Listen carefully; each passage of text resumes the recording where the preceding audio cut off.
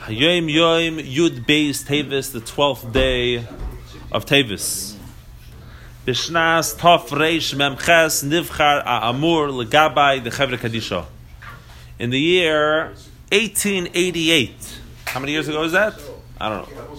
Do the math. 133 years ago. Time flies when you're having fun.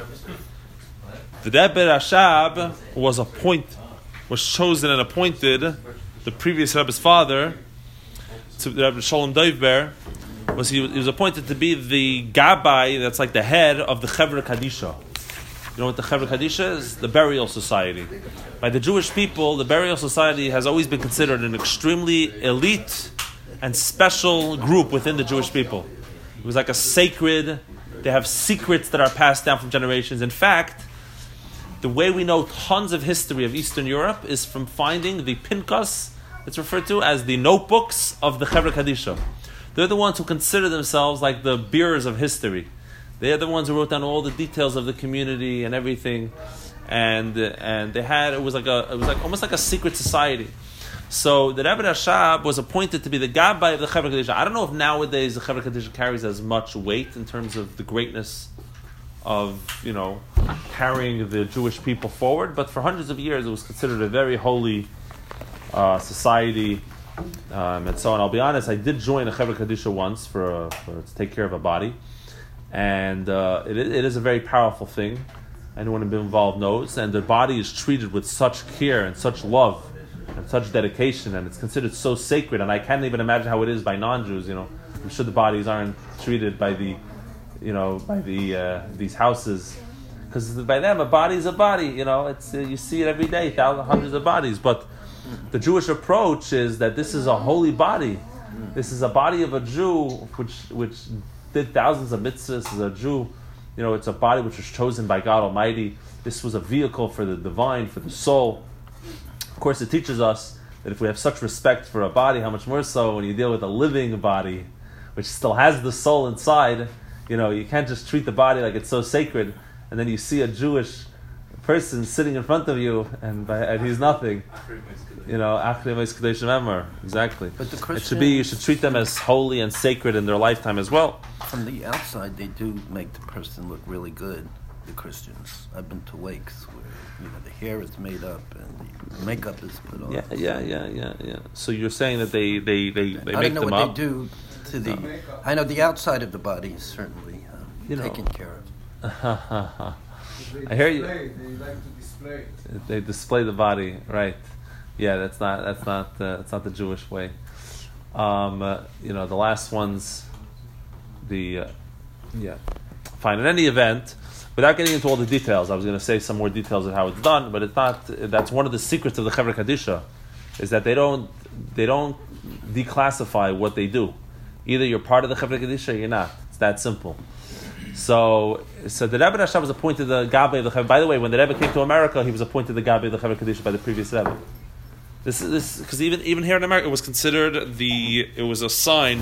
What's interesting about is that this period of history, the Rebbe Rashab hadn't officially accepted upon himself the Rebbeship. Chabad went through a very interesting period of time from the passing of his father, the Rebbe Marash, in 1882 until 1894.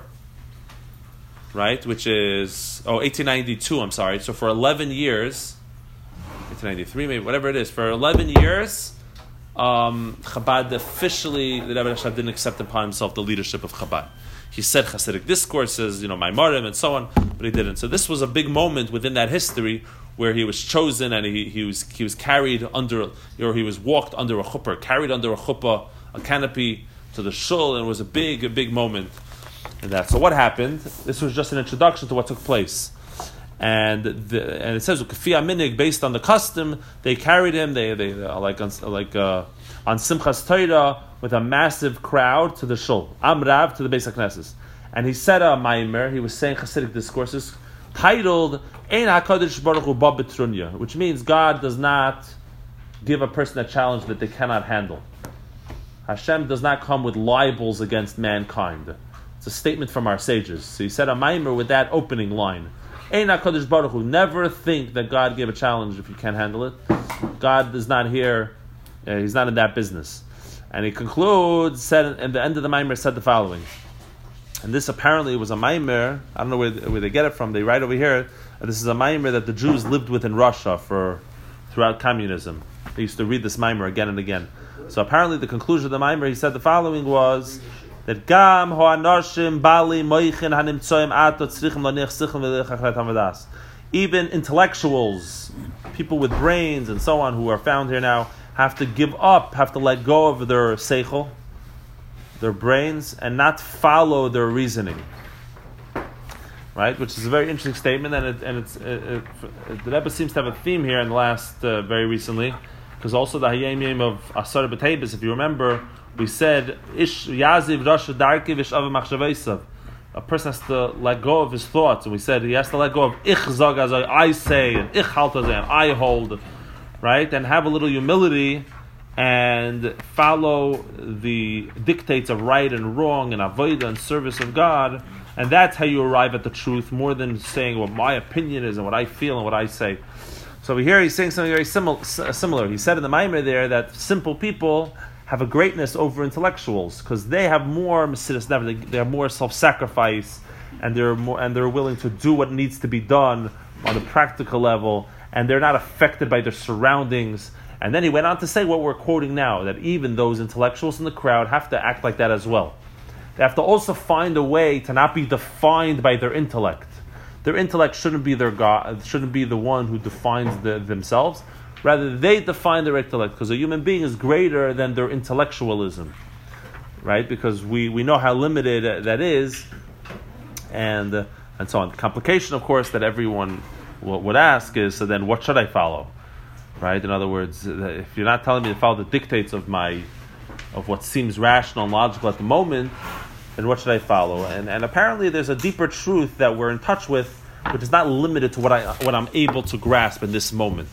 There's a realization of certain truths that, and I'll get there eventually, but that's not. I'm not going to box myself in and limit myself to my understanding at this moment. And the Rebbe Rashab said over there that a person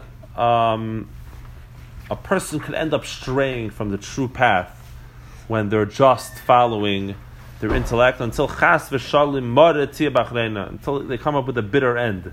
Because in the end of the day, and here's what I think it's really all about, is in the end of the day, we're not true intellectuals. I think that's what it really ends up being. And even the deepest thinkers that you think are thinking, really they're being led by their heart's desire. We could rationalize anything. We could intellectualize anything, right? Ultimately, we could justify anything.